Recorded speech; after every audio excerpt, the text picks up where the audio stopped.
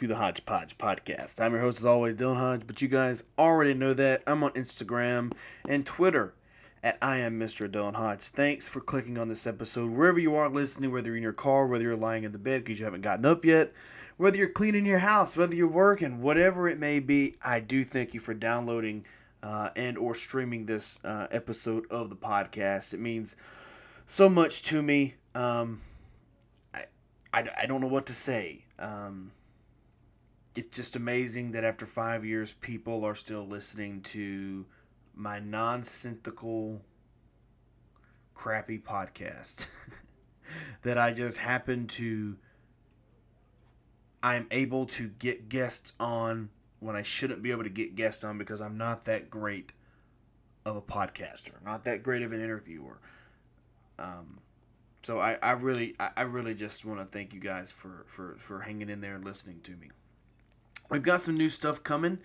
Gonna go ahead and get this out of the way before we jump into the podcast. We've got a few things coming. We've got a Halloween episode. Halloween is on a Monday this year. So October 31st is Monday, so we will have an exclusive Halloween horror episode of the podcast. If we've already recorded it, it's a paranormal podcast. It's great. It's freaky. I actually do the paranormal podcast with my lights off to give me the same eerie feeling. So I was freaked out, so I hope you guys are going to enjoy that. Because I know I need to get more of that type of stuff on because you guys love that. But there's just so many people that they don't want to talk because I'm not going to give you any reasons why I've been turned down because some people feel that I get on here and I test them, which that's not really true. I don't test people like paranormal or the conspiracy people. I just let them say their thoughts and then I just have to either agree or disagree. And a lot of the times I disagree because I'm just not sure. But the Halloween episode is actually very interesting.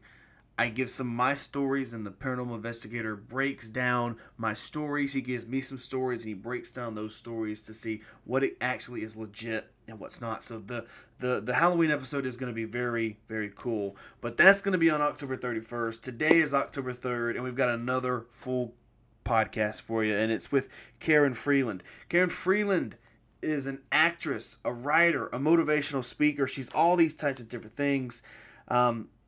She's talking today about her book, Ins and Outs of My Vagina, a penetrating memoir. She gets backlash from this title, and she gets on here and she describes why the backlash is so pivotal and why she titled it that. She wanted people to... This is a good... I will say this. It's a great thing when people are talking about something, whether it be they're talking bad about it or they're talking good about it. They're still talking about it. So you might as well make them be suspicious and make people buy something that you're selling by giving them this backlash of a title. Because people are going to be like, wow, it must be about this, so I'm going to check it out. She's talking about her life from the time she landed a role in From Justin to Kelly to getting Passing Fancy, All My Children, Guiding Light, As the World Turns, all these different roles that she gets. And turns out she started making money in corporate America. She started making a 6-digit figure a year. She started just making money on the side. And turned out the side job, the side hustle, became her full-time job for 15 years. And she talks about how when COVID came about and happened, she got fired. And how that was the best thing that was ever going to happen. So she finishes her book during this time. It took her 10 years to write it. And it's here. It was released on September of last year. And it's a great chat. It's a very odd chat because I've never really talked sexual in a podcast. And that's kind of what this is. She's talking about sex and birds and the bees. It's not all that, but there's a majority of that. So if you have very squeamish ears and you don't really like people talking about that, or hey, if you're listening to this with your parent and you're under the age of 16, you might want to put some headphones on and listen to this alone. But it's a funny chat. I've never laughed more during a podcast than with Karen. So here it is, the conversation with Karen Freeland right here. This is a penetrating episode of the Hodgepodge Podcast right here, right now. Dano's Seasoning is changing the world one table at a time by offering the best all-natural, low-sodium seasoning products on the market. Dano's goals are to provide you with real flavors to make healthier food choices without ever having to sacrifice the real taste. Dano's includes low sodium, which is only 50 milligrams per serving. It has all natural, unrefined sea salt. There's no sugar, no MSG, no chemicals, and it's completely gluten-free. Also, there's 100% natural ingredients. Dano's Seasoning is the most versatile seasoning on the market. Grill, smoke, bake, create soups, sauces, marinades. You can also sprinkle Dano's on your eggs, your potatoes, maybe some pizza, maybe some pasta, and even while you're watching a movie, sprinkle some Dano's on popcorn.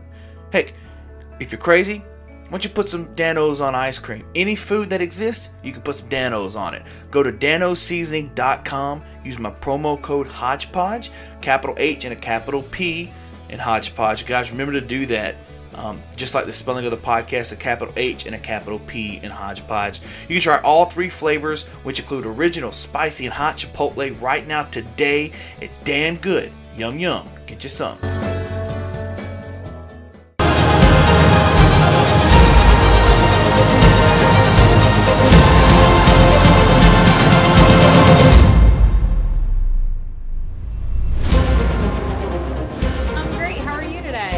Good. Thanks for coming on, and thanks for being early. No problem. Shows how professional some people are, because I've done this a long time. You can tell the people that have been doing this longer have more respect, and they're like, I get it. I understand. You want to go ahead. So thanks for being early. I always start these early just for my sake, to make sure all my stuff's working. Like, I never plan on anybody coming early, but it's just once somebody comes in, you're like, all right, let me count down from 60 and let's get them in here so they don't think I'm anxiously awaiting their arrival. Oh, that's a good idea. But is my sound okay? Hey, you're all good. Everything's great. It's all good. But thanks for wanting to come on the show. Thanks for reaching out, and thanks for coming on and working with me, because I know last time we had this, I had a meeting come up and I couldn't move it. And I was like, here we go. And then glad we found a space where we could able to give, 30, 45 minutes to an hour of time to do this. So thanks for your patience. My pleasure. Thanks for having me on.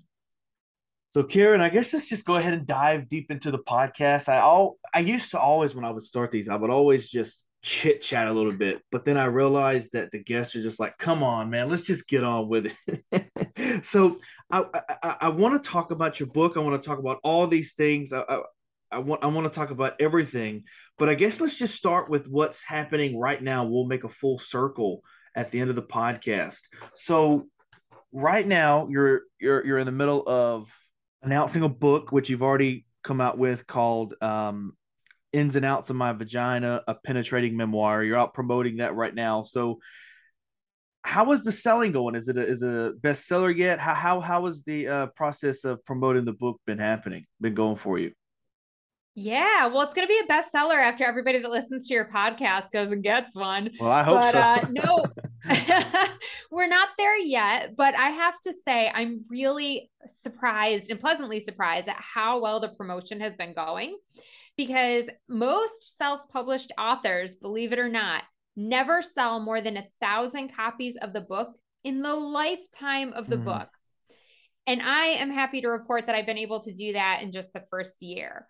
So it is really amazing to be in that company of hitting the 1,000 books sold milestone.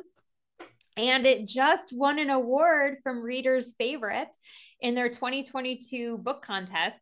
It got the Gold Award in nonfiction in the humor and comedy genre.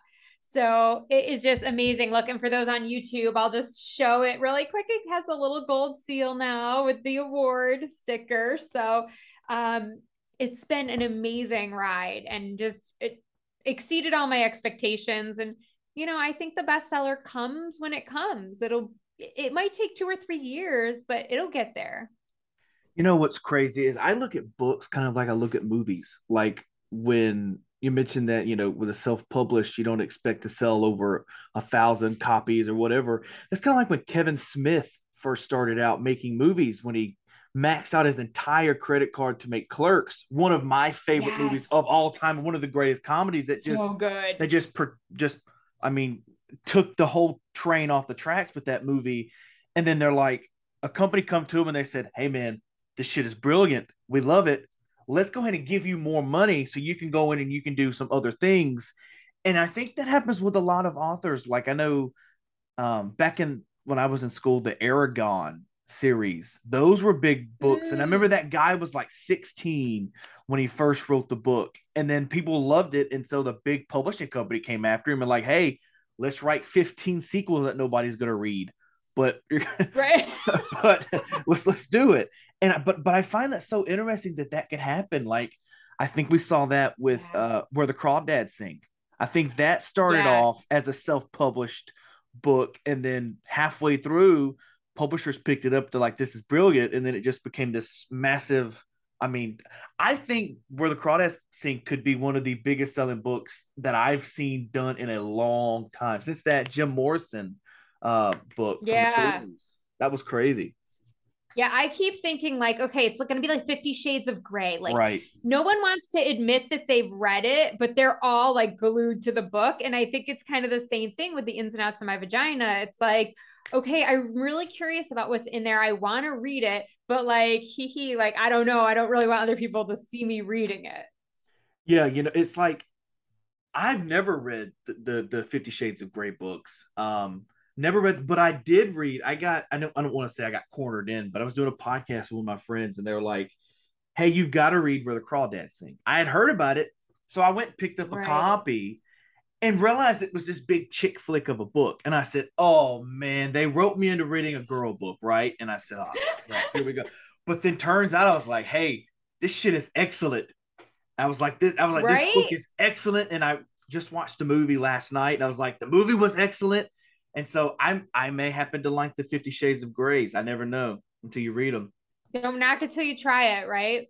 Right.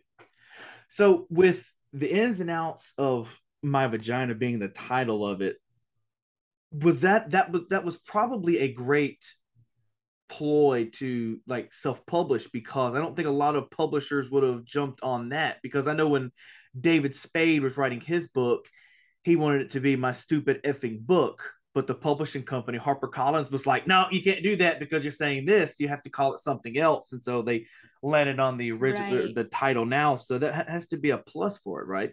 You can title it whatever, Yeah, put you would whatever. think. I mean, I think there's pluses, there's pros and cons to Right. it, right? Mhm. And actually the original title was I Don't Know My Vagina. That was Okay. kind of like my working title. And then when I started working with my editor and I was brainstorming things, and I was one of my friends actually who was in a sweaty wrestling gym with me while I was writing, my son was at wrestling practice. She's like, "You know what? I like the ins and outs of my vagina." And I was like, "Oh my gosh, that's it. I think Mm-hmm. that's it." And I took it back to my editor and he was like, "Sold." He's like, that's beautiful. Like, let's go with it. So you never know where inspiration's gonna hit. But I think some people look at the title and they have assumptions about it. Like, Mm-hmm. oh, is this just going to be all her sexual conquests? Is this just going to be another like raunchy for the sake of being raunchy book? And other people are like, wow, good for you. That sounds empowering. I want to read it. So I think it has like a little bit of a mix. But I'm here to say it's not just a list of my conquests. There is definitely sex in the book and it does not Right. disappoint. So if you kind of like a little bit of that, like behind the scenes smutty read, you're going to get a little bit of that. But it's a lot of other stuff, right? It's going through puberty. It's the mean girl moments where people Mm. shame you for your body. It's going to have a bikini wax and having no idea what to expect and then being told to flip over on all fours. And you're like, wait, what? It's, pregnancy and dealing with the episiotomy, which is kind of when they give you a little slit in your vagina, in your vulva, I should say, the Okay, sure. outside, so the baby can come out without Okay. tearing into a million pieces. Okay. So like there were all these things that like I went through and I had to learn the hard way. I didn't understand, what an episiotomy really was. I thought until I was 30 years old that like certain normal body functions were disgusting and there was something wrong with my body, and wondered why I wasn't having orgasms left and right like a guy, like what's going on. And I'm like, if I can just touch one person and like one person reads my book and goes, oh, I am normal. Okay. Like that to me makes it all worth it. You mentioned that you hit on uh, periods in the book and just stuff that people don't hit on a lot. And that brings to a segue that a while ago, they Disney put out a movie about the panda, the big giant panda, right? And I remember watching it because I do movie reviews on the podcast, and I love Disney. And I remember feeling weirded out that this little girl was having periods in a Disney movie, and I was like, I don't know, like. I don't think a 3-year-old would watch this. A 2-year-old, I don't think they're ready for that journey yet.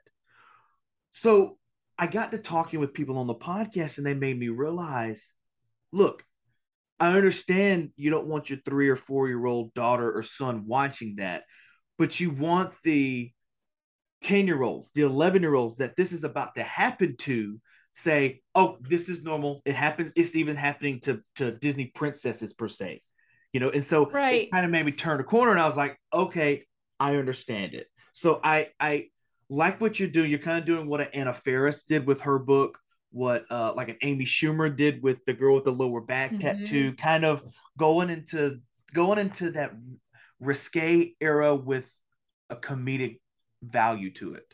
Because because Yeah. Like we can laugh about it. anybody that can appreciate themselves is people that can laugh at themselves. Mm-hmm. You know? 100%. Yeah, and it's so normal. And I hear what you're saying, like as a mom of two boys, like yeah, I don't know if I need my 3-year-old saying, "Hey, what's a period?" But at the same time, I mean, most moms are going to the bathroom and they have to bring their kids in with them, right? When Sure. they're little. Like because you can't just leave a toddler running around your house, they'll burn themselves or stick a finger in a light socket. I mean, who knows, right? So they're bringing them into the bathroom. Well, what are you going to do when you have your period and you have to swap out a tampon and your kid's like, what's that? Like, I mean, they probably already even know about it. Mm. It's just like, it's so normal. Like now my kids are so funny. Like one of them will the other day, not the other day, it was like maybe a year ago, but I was in the process of publishing the book and getting ready to launch it. And I said something about my period. And my son was like, oh God, so are you just like bleeding in your underwear right now? And my other one hits him and goes, no, duh, she's wearing a tampon. And I was just like, perfect, like exactly. Right. Okay, we're just moving on. This is like not a big deal. Like they're just it's so part of their everyday life now. Um, that it's just nothing. And I hope that if they're in school one day and one of their classmates gets their period, that they're not going to be that dick that's like, oh, look, you got period on your pants. Right. Like Right. they'll be the one that takes off their sweatshirt and goes, look, wrap this around your waist and just give it back to me next period or something, like whatever. And then it's not a big thing. Right.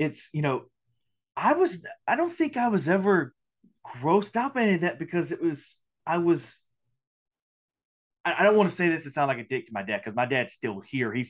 They're still married, but he was always working or he was always doing stuff. So I was pretty much raised with my mom, my grandma, and my sister, Yep. So it was never weird for me.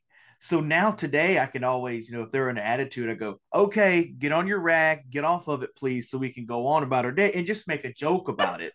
But when you say that that they probably already know, that's very interesting because when I was growing up, you would see TV and they would have the birds and the bees talk, and you would always be so scared. You're like, oh, I dread when this comes.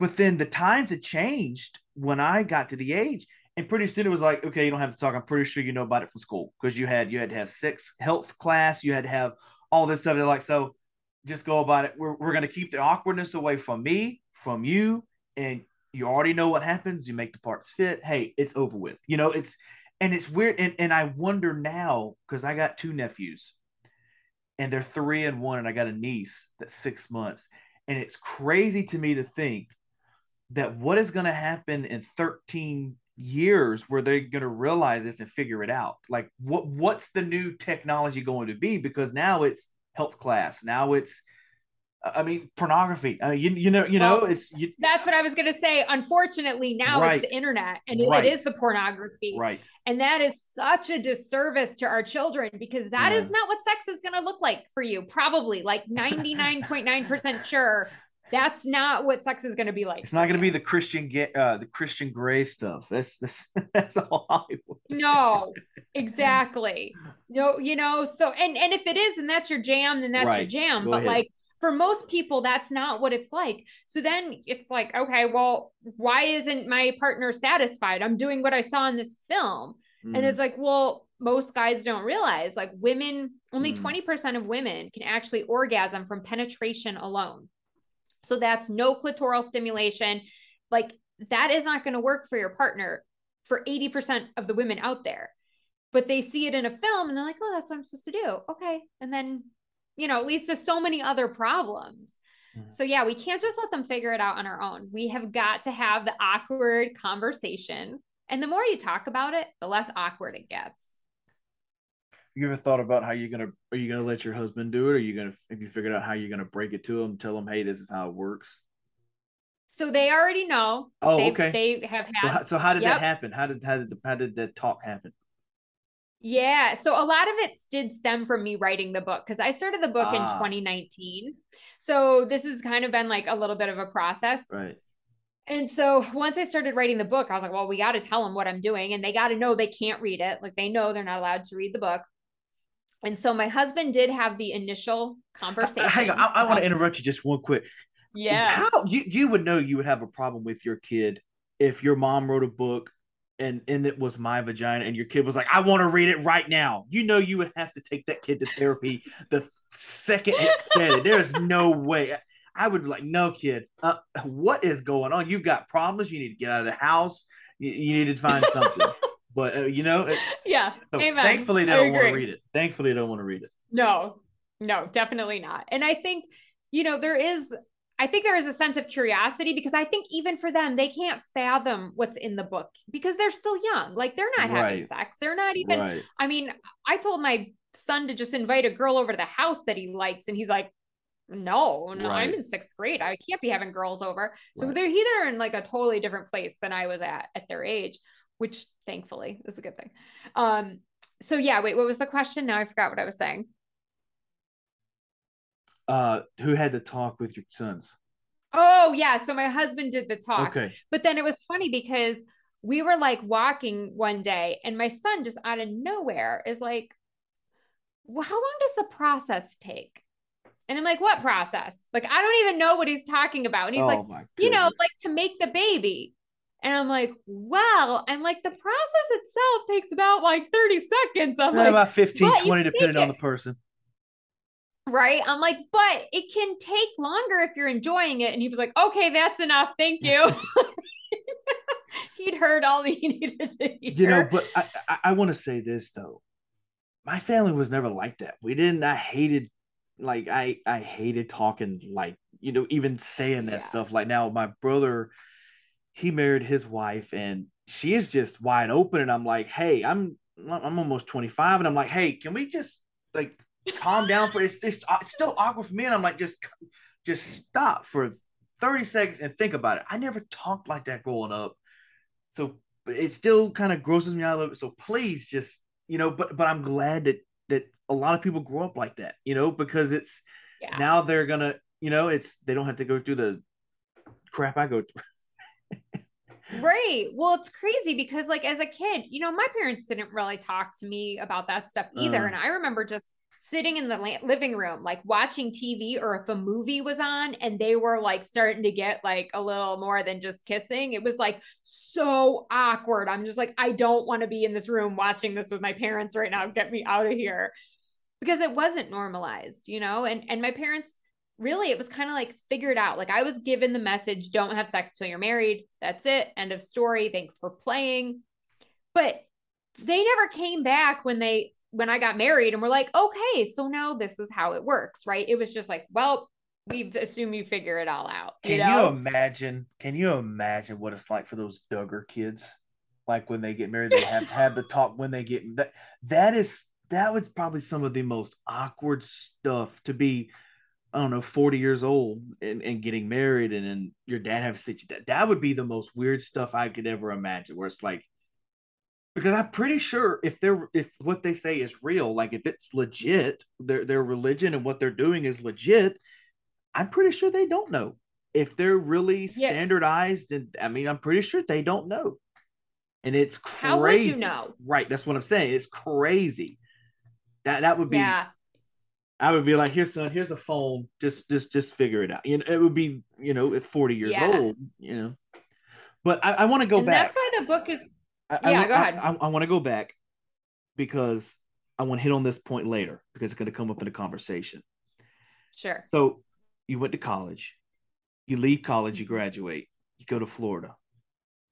You want to be a movie star, Karen Freeland on the Billboard. So you do Justin to Kelly, you go to like All My Children, you get all these things, and then what happens?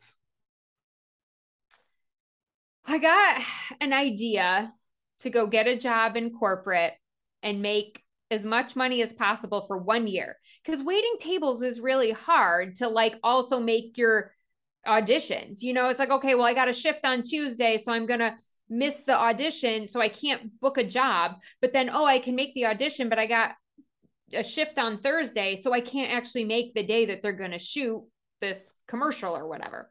So it just felt like it was always really hard to get ahead in the acting world. So I'm like, that's it. I'm going to quit waiting tables and I'm just going to go into corporate.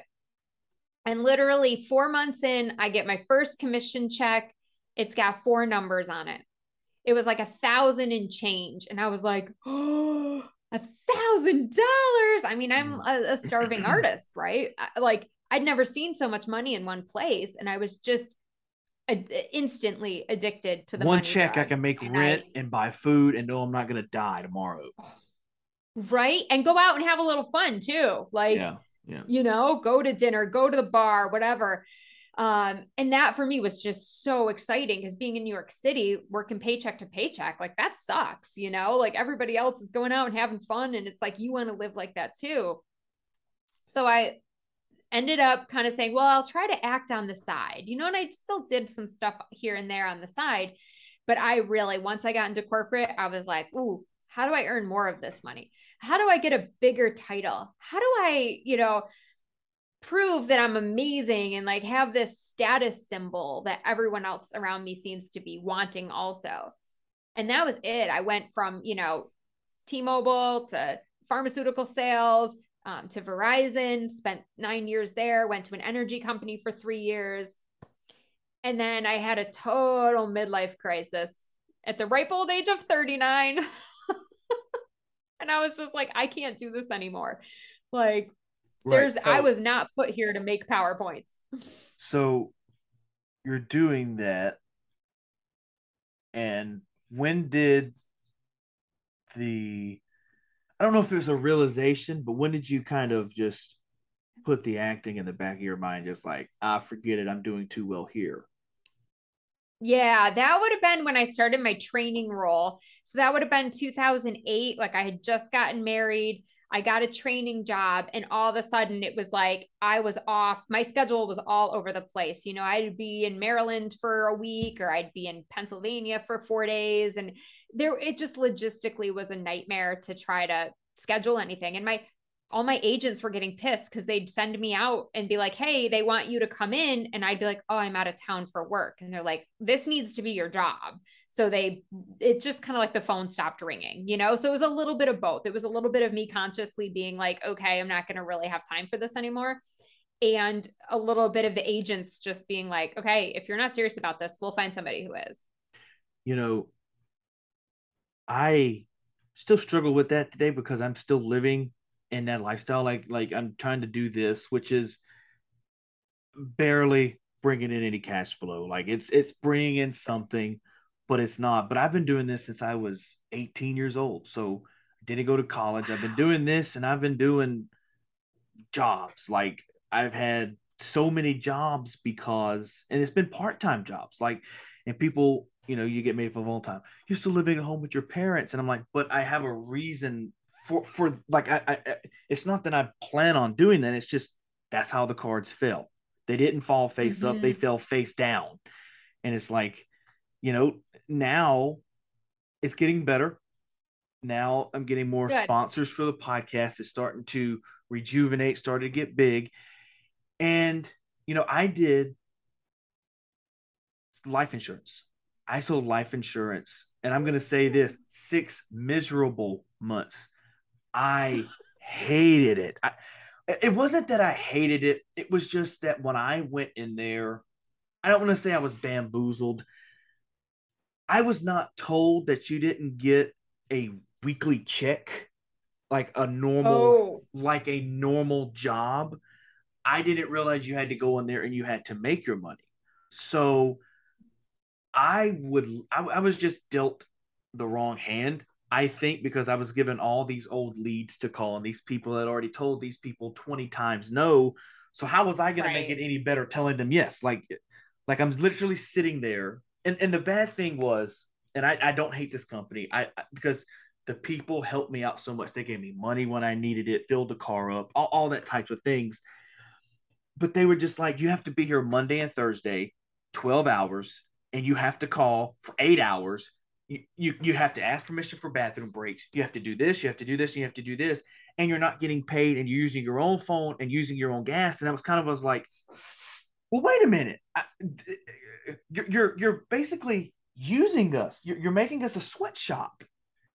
And then every time I Yeah. would bring that up, they would agree, but would never change anything.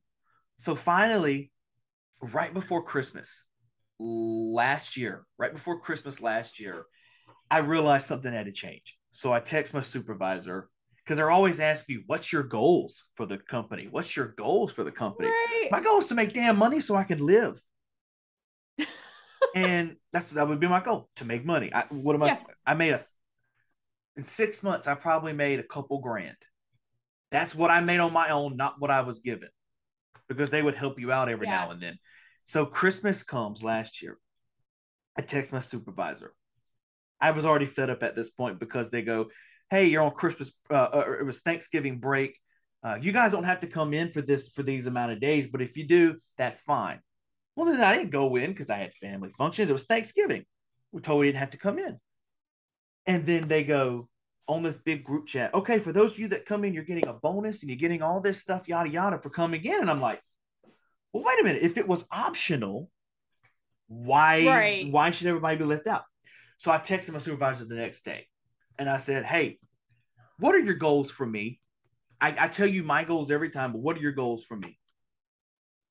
And it was literally, if you don't make this amount of money by Christmas, you're gone.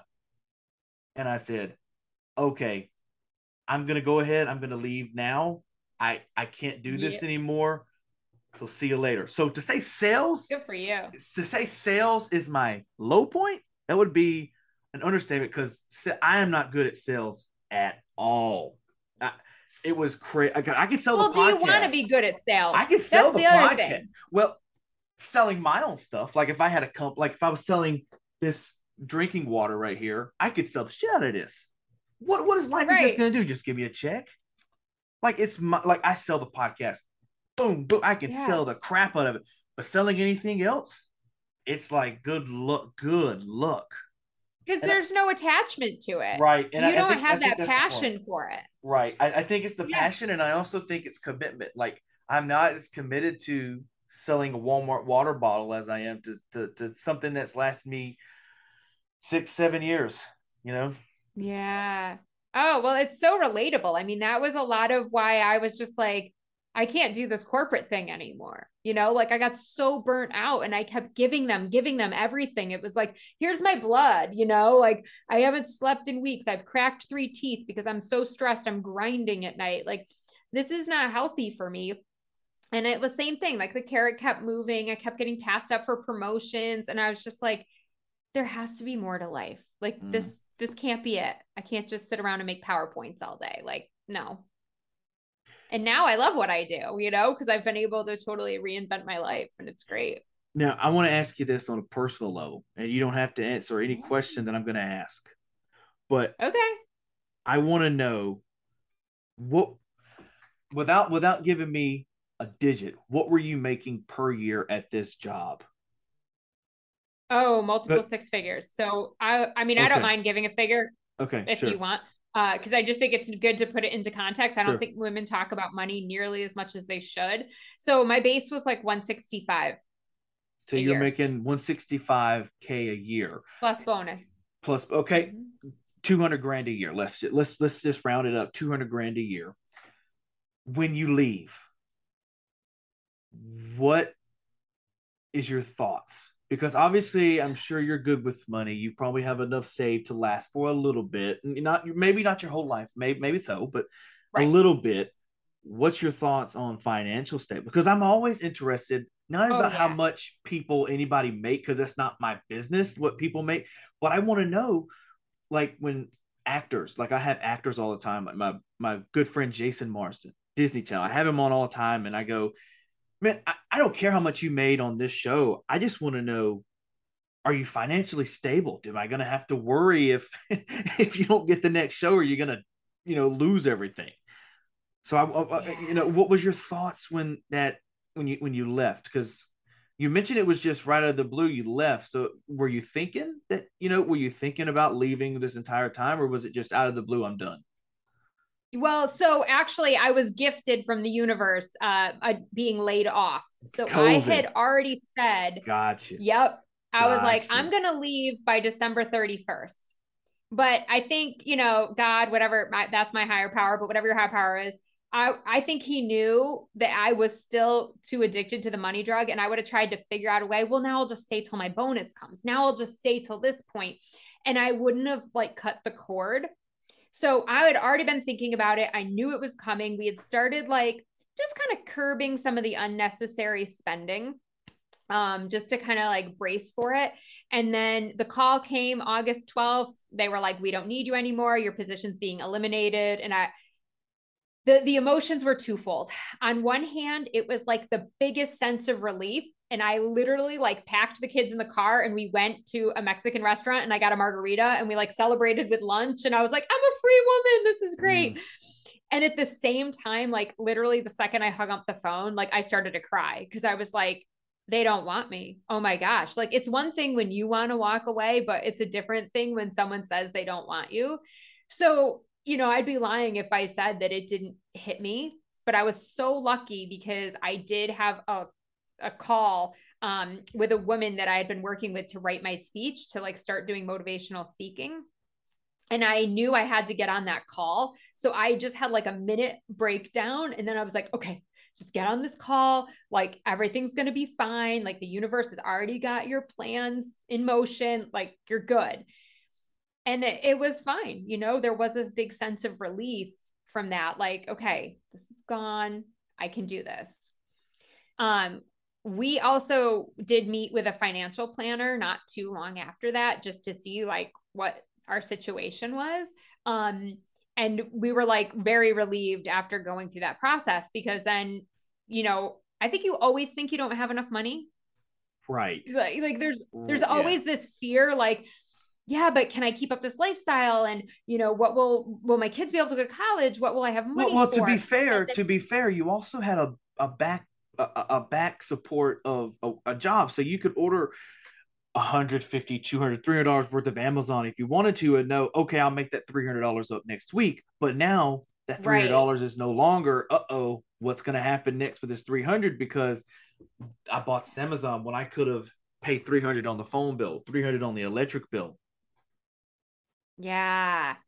And so I was really lucky also. We went on vacation. So right after I got laid off, I just felt like I was telling my husband it was right before Labor Day. And I was like, I feel like I need a break. I need to get out of this house. Cause again, COVID, like we'd all been stuck in the house for forever. Mm. I'm like, I need to go somewhere and just separate old Karen from new Karen. Like this new amazing life that I want to create. I want to become a life coach. I want to help other women make this transition like I have. But I don't feel like I can do that until I like have some sort of, I don't know, like separation or like, bury the old and like rebirth the new. And so we went to Cape Cod and it was amazing. We had a wonderful week. but it was the first time I had ever let my husband pay for all the things on the vacation because I was the sugar mama, right? I was the breadwinner. So when Okay. so when we ever went on a vacation, it was me just swiping credit cards for the whole week. And then, so on this vacation, I think I paid for one lunch and I bought coffee for myself one morning or something. And he paid for everything else. And we came back and I looked at his bank statement and I just had this like pit in my stomach. And I was like, I have to work. I have to have income. Like, what am I going to do?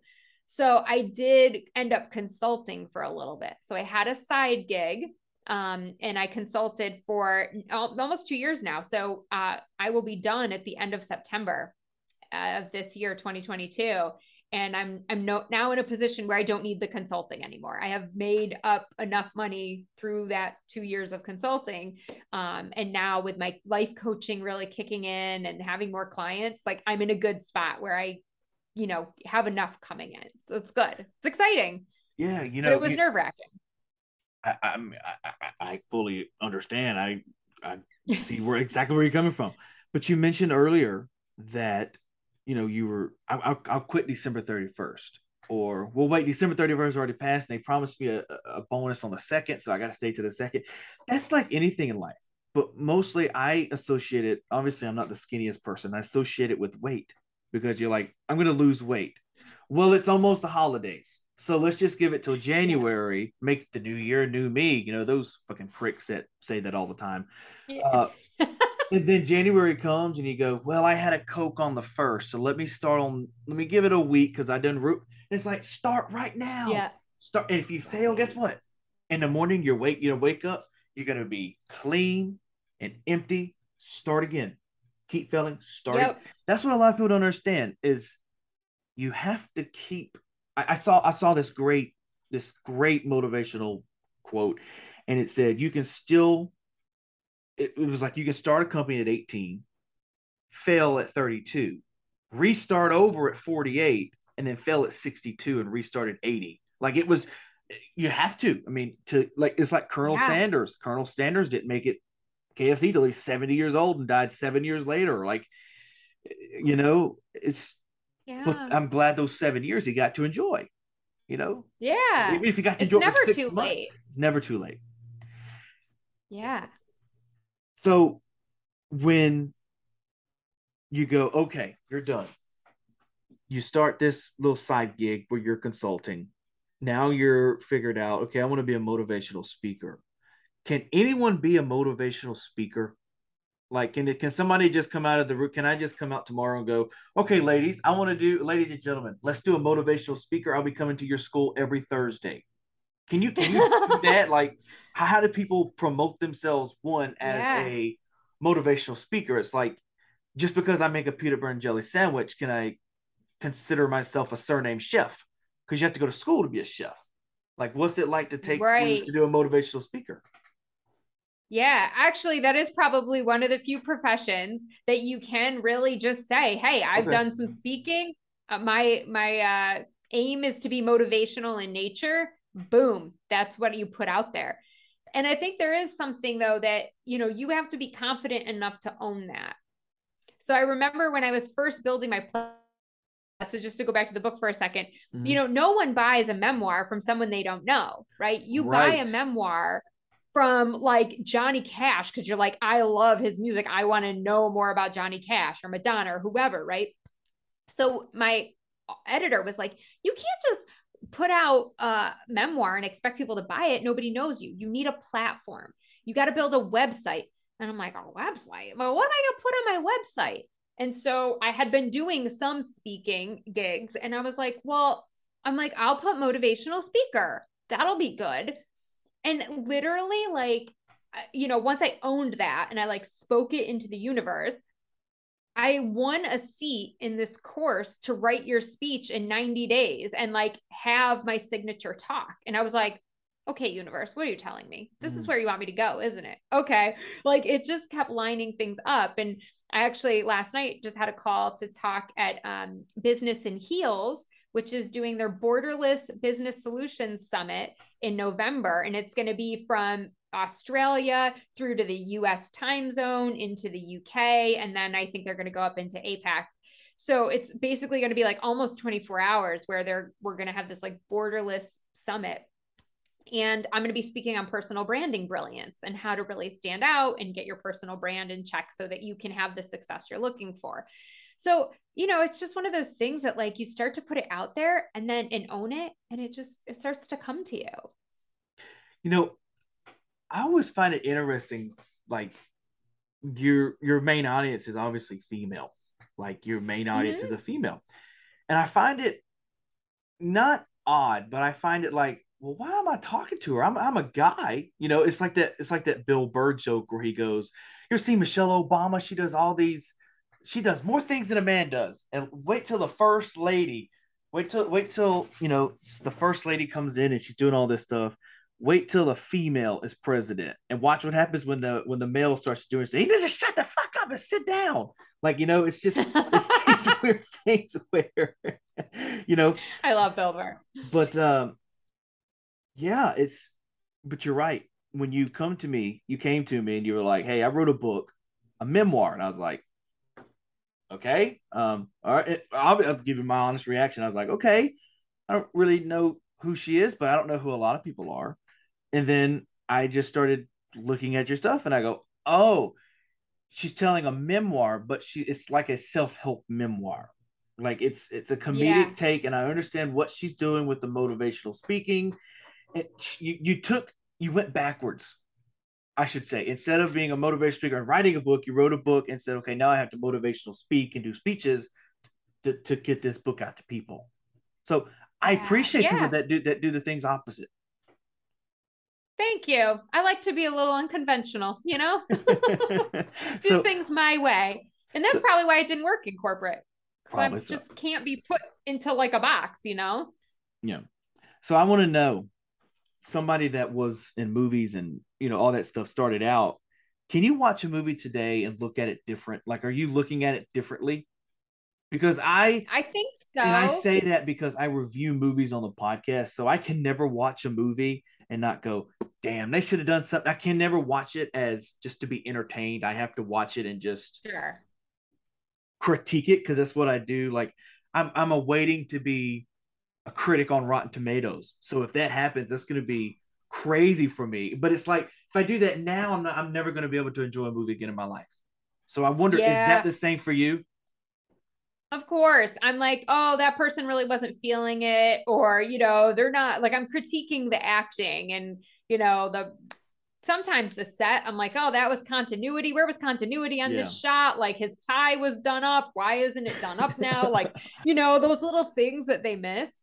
But those were such fun days. Like I loved being on set. That was just like everything for me, and every year we would get, because I was part of the Screen Actors Guild Awards, or the Screen Actors Guild, like I had my SAG card. Every year when they would do the awards, we would get all the DVDs and all the movies ahead of time because we could vote for who we thought was best motion picture, best supporting actress, all that stuff. So that was like our favorite time of year because we'd get all the best movies that were coming out ahead of time. That's the coolest thing that I get to do. Is I had somebody on, the beginning of the podcast, and we were talking about movies, giving our favorite movies of the year or something, and she was part of something, and I got involved into it, and now I get like sent movies every week, and it's like brand new shit that come out, and I was like, this is cool. This is the perks of doing this, and it's like, it's the perks that get to come. So I wonder, have you watched any movies lately? And if so, what's the one that you saw where you were like, oh, that was perfect? Gosh, I really haven't.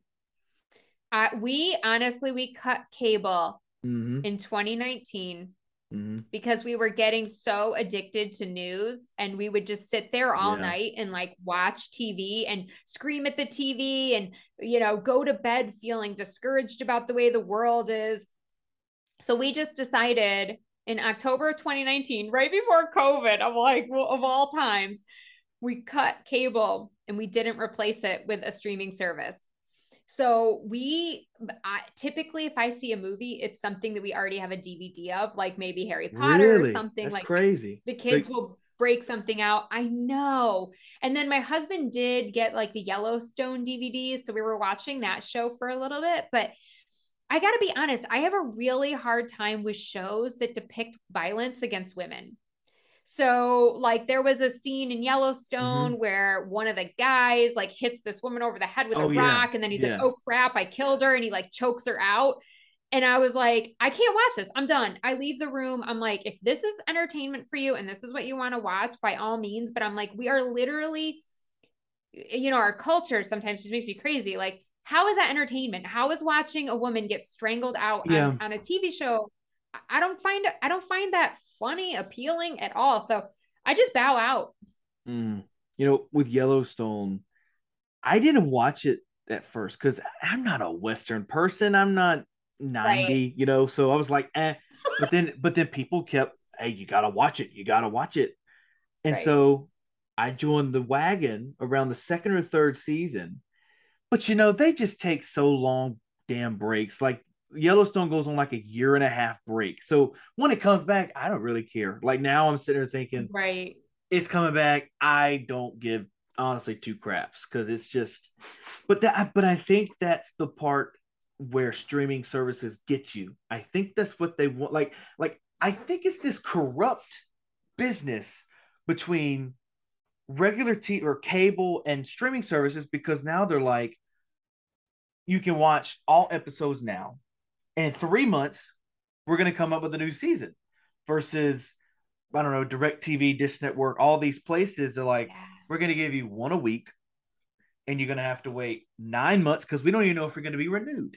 So that's the best part Right. about streaming services is they can come up with their own series and then go, okay, first episode did great. Let's give them another season and immediately start production on it. So it's this Yeah. weird, corrupt platform that everybody I know. that well, I got to say everybody because you're not on there. So 99.9% of people are Right. are connected to this thing. And it's Yeah. social media is just as bad as well.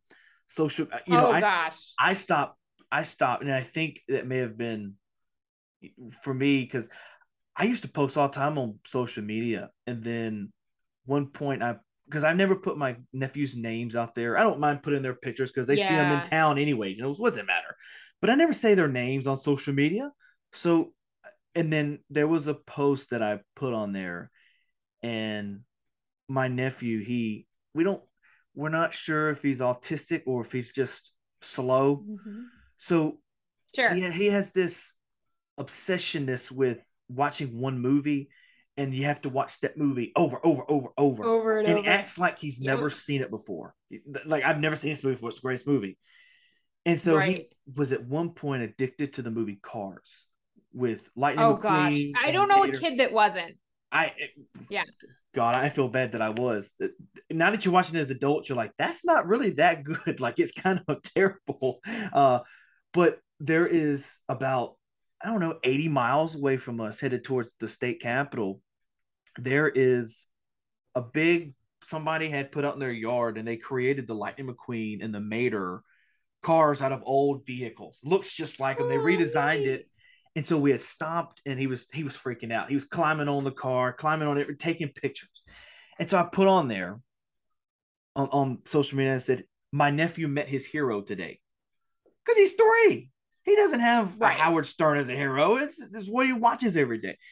You will not believe the comments I got. He's 3. How in the world does a car a hero? You're teaching him wrong things. And I go, do you not forget the part that he's still in diapers? Did you not forget the part that he has to wear Right. Velcro shoes because he can't tie his shoes? And I was like, after that was 6 months ago. And since then, I just post once a week, every podcast.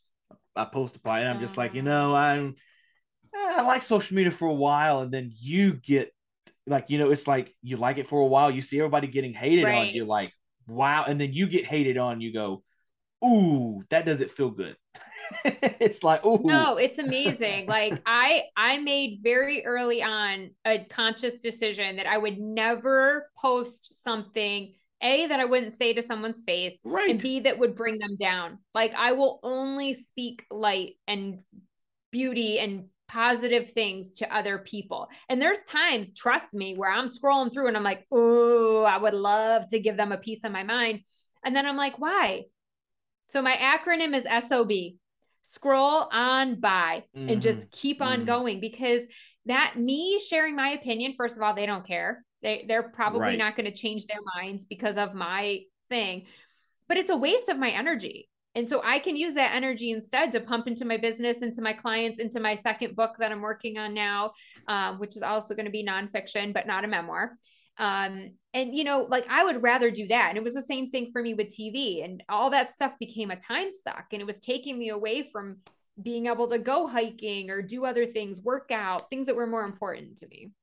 You know, I see that with like the Little Mermaid now because they changed her. I don't give a shit if it's a good movie. It's a good, and it's like, and I look at it this way. I see people complain all the time, and I say, okay, before you complain, you have the right to complain. I complain about stuff all the time, but before you berate Disney, berate this young actor that's trying to make it big as Little Mermaid, think about it for a second. Is it A, going to keep you from sleeping at night?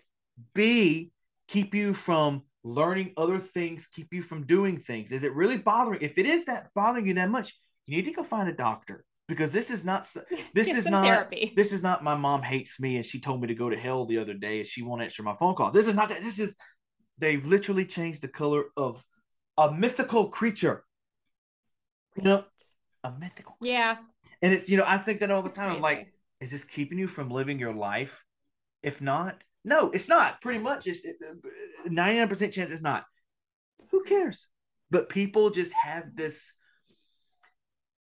People just have this thing about them where they have to say what is on their minds 100% of the time, and they don't care. It's like people that go, "Oh, he's speaking the truth." No, he's speaking the truth to you because that's what you want him to say. That's what you believe. He's not speaking the truth. He's Right. speaking out of his ass. You know, There you go. it's like Yeah. he's not. He's speaking to the truths that you want to believe, that you believe, and it's that's why I hate the creation of politics. I hate the creation of social media. I hate the creation of debates. Because everybody thinks if you're not one side, you're the other, and Right. it's killing the population. It is Yeah. killing. Like there is now. This is crazy. I'll tell you this, and we'll move off. Um, there is someone that it's about the school's about 30-45 miles from my studio here, and we're all in the Me Too movement now, Yep. and this girl, I think it's a girl, wants to be identified as a feline, wants to be identified as a cat. Oh, that's like a thing now. That's the It's so weird. that's the thing.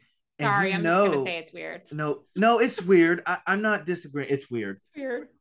They are putting, in replace of a toilet in a stall, they're putting a big litter box from one side of the wall to the other side of the wall. Which, if you want to be a cat, I don't give a shit. I ain't a cat. But it's like, but then now people are trying to sue this school for doing it, and I'm like, but you're making the problem bigger. This could just be a phase that she's going through. If not, then it's not. Then it's not. But it's like you're making it bigger.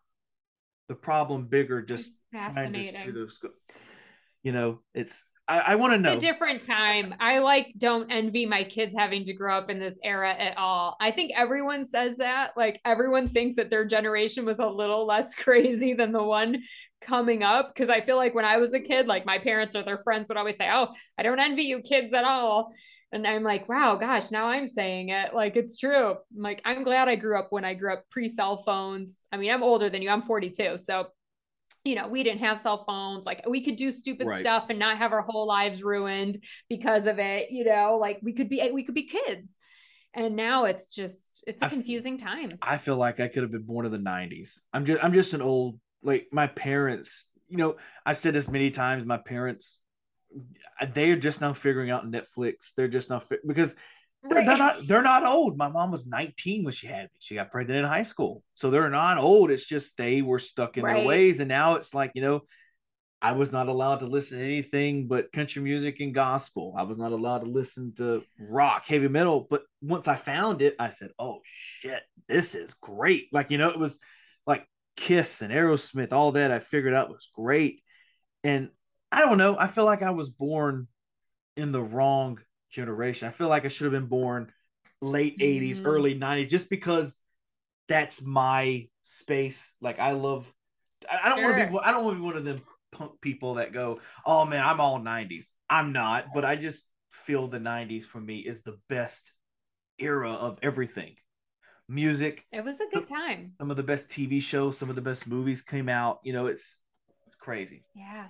But I want to know, for someone like you that was in the corporate America, now you're doing the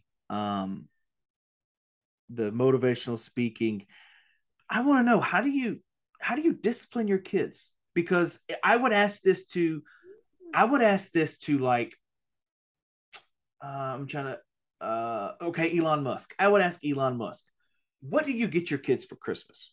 Because obviously if they want something, I don't know how you raise them, but I tend to believe that if they want something, you don't have to go, oh, we'll wait till Friday. You go get it that day. You just have that much money that you're not worried about. So that would be the question is, hey, Rock, hey, Dwayne Johnson, what do you get your kids for Christmas? Because obviously they have everything and they get everything they want. How do you discipline them? Because you don't want to come out and you say, oh, I took a switch off the old bush and I whooped them. Well, then we saw how that happened, and somebody got went to jail for beating their kids with a tree limb. It's a switch, not a tree limb. But so I want to know, for a motivational speaker, a positive person, how do you punish your kids? How do you do that? What are the steps you take? Yeah, that's an interesting question. I don't know if I've thought about it so much as like a process, because I think it's just something that I just do and I don't necessarily think about it. But to be honest, I do try to do a lot of positive affirmations with them, right? And like encourage good behavior. So like we had some issues like 2 weeks ago. My son was just acting up in class, talking, distracting the other kids. And I got a couple calls from 2 different teachers. And I was like, okay, this is a problem now. We need to sit down and talk about this. So we had a conversation, and then afterwards, like a week later, I got a text message from his teacher that he had a great day and that he was really on task and everything was good. And thank you for speaking with him.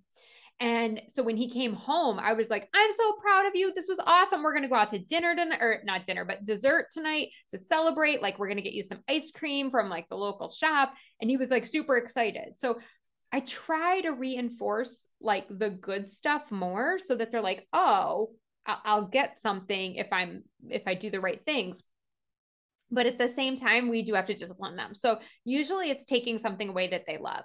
So whether that's no computer time, no dessert that night, like usually that's enough. And then if we have to, like, we'll send them to their room or something. But my kids are really super good. All things considered, they don't have cell phones, so that's not something I can take away from them at this point. But I imagine that when they do eventually get them, that will be something that we take away. And they let me know every day how all their friends have cell phones. I'm like, well, that's great, but I'm not giving you one, so sorry. If they said, Mom, I want to get a summer job, or I want to get a winter job shoveling snow or whatever, to get a phone, and they did the passion and they did the dedication, would you change your answer? If they were 14, probably. Okay. Probably. Okay. Yeah. Right now, I mean, they're 11 and 12, so right. I don't see either one of them. I can't even get them to mow our lawn, so I don't know who they need to mow ours before they go mowing someone else's. But yeah, I guess I at some point, I mean, I know I'm going to have to get them one. Right. But if I can keep that out of their hands for as long as humanly possible, I have every intention of doing that. And I tell them, my husband always says, hey, you want to be exceptional? Then sometimes you need to be the exception. And so we'll be the exception with being the people without TV. We'll be the exception of being the people who didn't give their kids cell phones. And, we're going to still survive. We're going to get by. It's going to be okay. There was a school here that it was a Christian school nonetheless, and they punished a kid by cleaning out the dumpster. Now, now I don't have a problem with if they took a water hose and they said, "Here, take this water hose and ripped it out." Whatever, right? They made this kid climb inside the dumpster and with a rag and bleach and wash it. And I was like, I said, "Whoa!" And like now this kid's parents are suing the school, which Oh, I bet. I would. And do you know there are people here that are business owners, giant business owners here in town that are for this school and are giving the school the money to fight this lawsuit. And I'm like, are you kidding me? They were literally cleaning out a dumpster, not just a school's dumpster, the dumpster to Waffle House, the dumpster to the homeless, the dumpster to this place over here. What if something that they had dropped methamphetamine? You don't ever know. I mean, that's Oh, not a big thing yeah. around here. I was like, you're crazy. And I'm going to distance my, because I was friends with some of these people. And I'm like, I'm distancing myself because I see the person you are. I'm not judging how you raise your kids or how you punish your kids. But if you're with a company that did this to a minor and you're for it, I don't want any part of that, bro. I'm far away from that. Yeah, I think you gotta be so careful. I mean, the old, staying in and clapping out the erasers at Right. That's recess, like right. that's probably like, I always tell them, they always, whenever my kids get in trouble at school, they always put them in silent lunch or they do restricted recess. So you can't Okay. go out and play. Right. And I'm like, that's the worst thing you could do for my kids because they will just then act out more because they didn't get out any of their energy. I'm like, the best thing to do for them is make them sit down and write 50 times. Like, I will not talk in class or whatever. I'm like, that will get you results. And they said, we can't do that anymore. That's considered like cruel punishment. I'm like, what? Well Like then, me, I'm like, that seems like a no brainer to me. But well, hang on. How is that? How is that possible if they're going to restricted recess? What are they doing? Sitting in a classroom and talking, basically getting, that's kind of the opposite of what you want.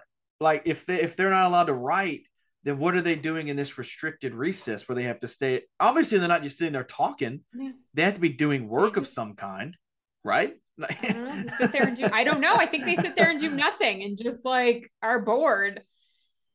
But yeah, it's different times.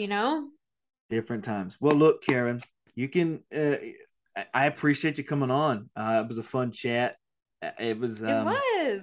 I hope I did you justice, your book justice. I know I'm not the best interviewer or talker, so thanks No, for coming this on, was anyways. fun. I hope everybody will go get a copy of The Ins and Outs of My Vagina, a penetrating memoir. You can find it on Amazon or barnesandnoble.com.